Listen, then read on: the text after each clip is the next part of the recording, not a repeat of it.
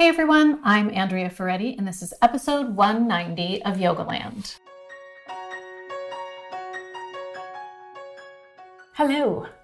I've always been impressed with this, but I'm really impressed that people on TV like CNN or whatever it is, that they don't wave their hands around. It's so hard to not talk with my hands. Well, I think there's different schools of thought about that. Fair enough. Yeah, so I think your waving is not a bad thing. All right. So today we're going to continue our talk about home practice and talk about developing a plan for your home practice. Yeah. Because as we said in the last episode, it can be a little overwhelming when you get on your mat and you're like, I don't want to do an hour and a half, but what do I do? Am I doing a peak pose? Am I doing everything? How do I focus it? So let's just start with one of the issues that people have, which is deciding what to focus on. Yeah. So I think one of the reasons that people really struggle is that there's too many options, not too few options, right? And we don't really know where to start. I think the other thing has deeper roots. A lot of times, especially in contemporary vinyasa-based yoga, which I practice and teach, there's no clearly articulated plan from the teacher that is carried over a period of time that's letting you know what we're trying to do, what we're trying to build, what we're trying to learn, what we're trying to develop, right? And so we're kind of used to there in some ways being no plan. So when it becomes time for us to execute it, we don't know what to do. There's an overwhelming set of options and we don't know where to go with it. One of the challenges that a lot of people I know are facing right now is like, where do I start? So I think you really have three straightforward, simple options, right? You have a bunch of options, but let's reduce it to three. So one of the things that you can do is you can just decide to have a balanced, blended, comprehensive practice. I'll talk about that in a moment. Another option you can do is focus on developing or working with a specific region of the body. And then another thing that you can do is focus on developing specific individual postures.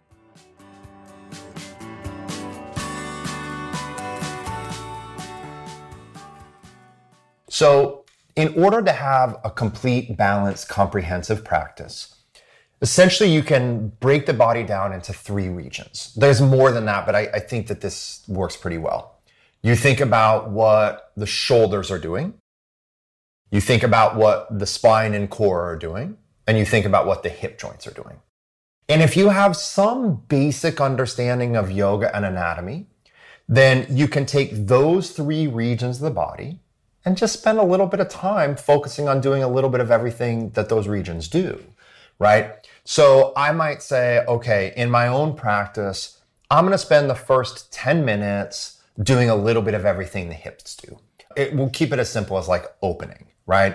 I'm going to do some hamstring openers. I'm going to do some outer hip openers. I'm going to do some front of hip and front of thigh openers. I'm going to do some inner leg, some groin openers, right? And then maybe for the next 10 minutes, I'm going to do some simple twists. I'm going to do some simple side bends. I'm going to do some simple back bends. So you started with the shoulders when you were describing it. When I was describing. But you're saying it could be in any order. Okay.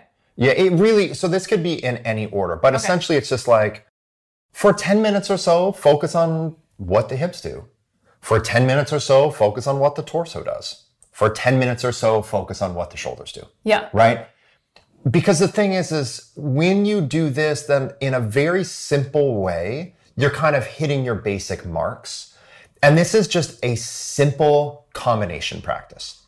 You're saying, I have a body, it has hips, it has a torso, it has shoulders.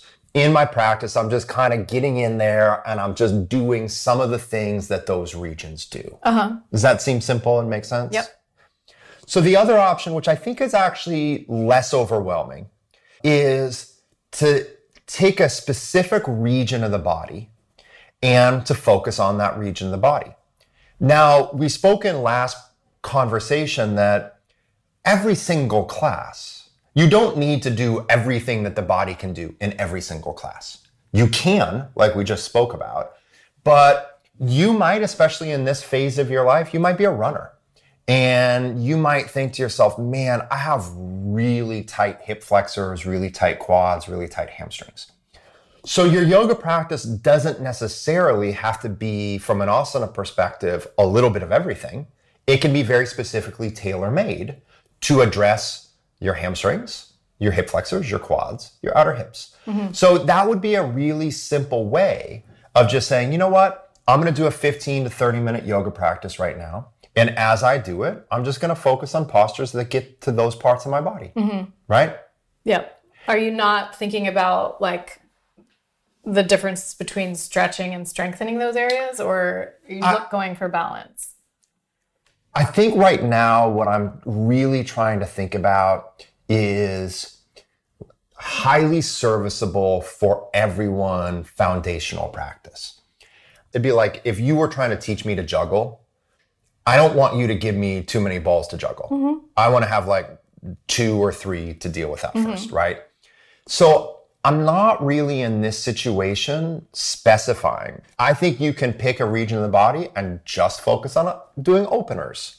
You can pick a region of the body and just focus on doing strengtheners. If you have a little bit more skill and understanding, you can do more of a combined region. Okay. So I think either, right? Yeah. The other kind of simple category of kind of making a plan or organizing is working backwards from individual postures, right? So you might decide to yourself, and I think this is probably even more for longer time consistent yoga practitioners, right? This week in our live stream classes that we've been doing with Love Story Yoga, we've been focusing on different versions of splits, different versions of Hanumanasana, right? That's going to work a little bit better for people who have more seasoning and they kind of know like, oh, I'm trying to work on lotus, or I'm trying to work on handstand, or I'm trying to like taking that and doing it at home? Yes. Some variation of that. Yeah, where you're identifying. Where you're pose focused. Yeah, you're pose focused, right? So that first bucket, little bit of everything. Second bucket, focus on a region and an attribute. Third bucket, we're working backwards from a pose. Got it. Right? That, I think, takes the greatest amount of pre-existing knowledge of the practice. Right. Because you have to know yourself well enough to be like, oh man, I'm really feeling stuck in my back bends and I want to really focus on my back bends. Right? But I think when you start to do this, when you step back and you say, oh, I actually want to focus over the next month or 2 or 3 a little bit more on developing my inversions or my arm balances or my meditation or my whatever it is, then when you work backwards from that, then you kind, I don't want to say it wrong, but you become kind of good at troubleshooting, right? You kind of become good at identifying what are the obstacles in your practice. Is it tightness in the shoulders? Is it tightness in the spine? Is it tightness in this part? Is it weakness? Right. So when you really start to focus on individual postures, it becomes, we don't want to become overly goal-oriented and make it all about the pose. But sometimes when you are more focused on the pose, you get to know certain things about your body that you didn't know. I think it's motivating too when you're at home. Like if you're motivated to work on a pose right now, I think there was a phase of my practice where I practiced forearm balance a lot at home because I just wanted to feel it. It felt really good. And so that's really motivating. And you might think you're going to start out with a 20-minute practice and you might end up doing a 45-minute practice if you are working on something you're really excited about. And like you said, it gives you so much information and so much feedback in terms of what's going on in your body and what might need to strengthen a little more and what might need to open a little more. Exactly. And I think sometimes I think we have the kind of a childish analysis about motivation and goals in yoga because we don't want to become overly materialistic about postures and make postures end goals in and of themselves. Yeah. But at the same time, it is nice to develop and acquire skill. And I think that people have the ability to work on forearm balance and focus on that pose for a period of time and still at the end of the day not be able to do it and not cry themselves to sleep. Right. I think what you're sort of hinting at is like ego identification. Like we don't want to get too ego identified with, oh wow, like I did my home practice today and I did forearm balance and I did an amazing job, right? It's like you do it, you practice it, you don't hold on to it too tightly in terms of how amazing it was or how horrible it was, because it's going to shift and change.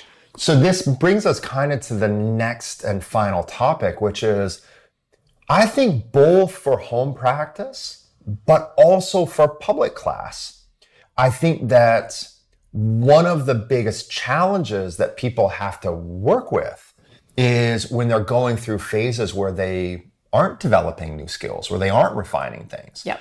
If you come to my class for a month, we're going to diversify the sequence, but for a month of classes, I'm more or less focused on the same couple of things because I know that this is actually how skill and depth is developed over time.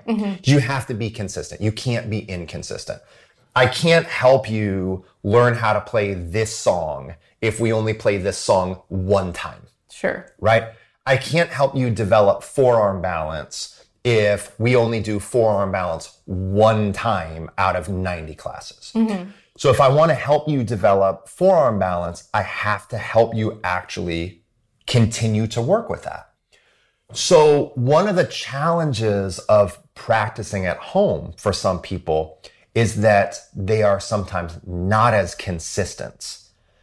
So if you have a teacher that's like me that is really consistent, and I'm going to help you develop a certain skill set over time, because that's what I'm going to help you focus on. If you don't have me or someone else like that and you're left to your own devices, you might not make the same amount of progress because you might be bouncing around from focus to focus to focus to focus. I think that a primary reason why people struggle with their home practice is because they don't have the consistency and they don't have the plan or this sense of, you know what?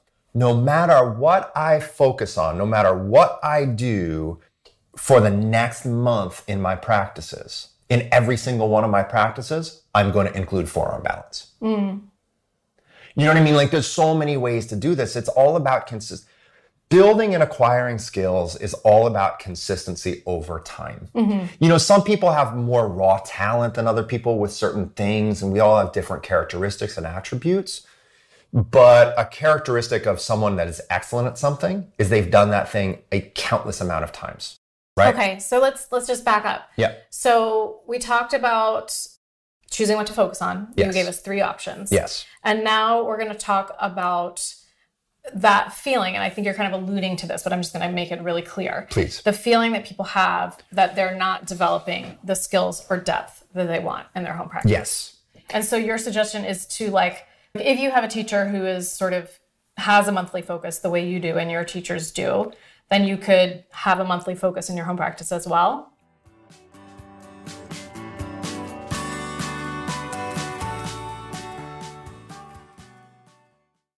We have the different options, but then we have certain challenges.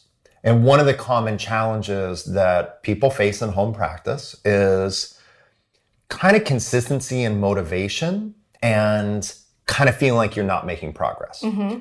So if that is a challenge that you're focusing on, if you do feel like, man, I just feel stifled, I feel like everything is monotonous and I'm just doing the same things and anywhere. Yeah. I'm just kind of spinning my wheels at this point. Another way of thinking about it is we've been on a plateau for a period of time, right?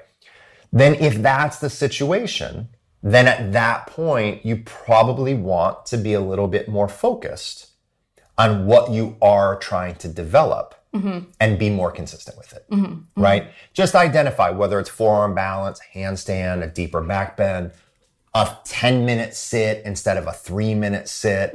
What we identify as something that we're working towards doesn't have to be a harder posture. That's just an easier example, right? There's one more quick concept that we can conclude with, which is I identify over the long period of time of having a home practice that I go through phases that are more dedicated to maintenance in other phases that are more focused on development and growth, right? It's kind of like there are some days all we're doing is email. That's like maintaining life. But that's not a content planning phase, right? Yeah. So it's kind of the same thing is depending on how long you've been practicing and what's happening in your life, you might just need a maintenance practice. Don't worry about developing new poses. Don't worry about being on a plateau. Just be happy, good God, that you have something to keep you halfway sane and regulated. Yep. You know what I mean? Versus other periods of time where you're like, oh, things are pretty good in my life right now.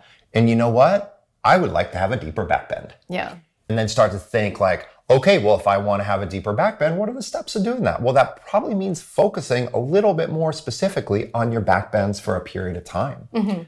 The final thing is we just have to be sensible with what role is our home practice playing at this phase of our life, and be sensitive and realistic. In different phases of our life, we're going to need the yoga practice to stay on an even keel. Other times, maybe we're a little bit more liberated to get in there and try to uncover something that we don't already know how to do. Mm-hmm, mm-hmm. All right. Yeah. Cool. We'll go out and have fun with your home practice. Thanks, Jason. You're welcome. Thank you. We'll see you soon.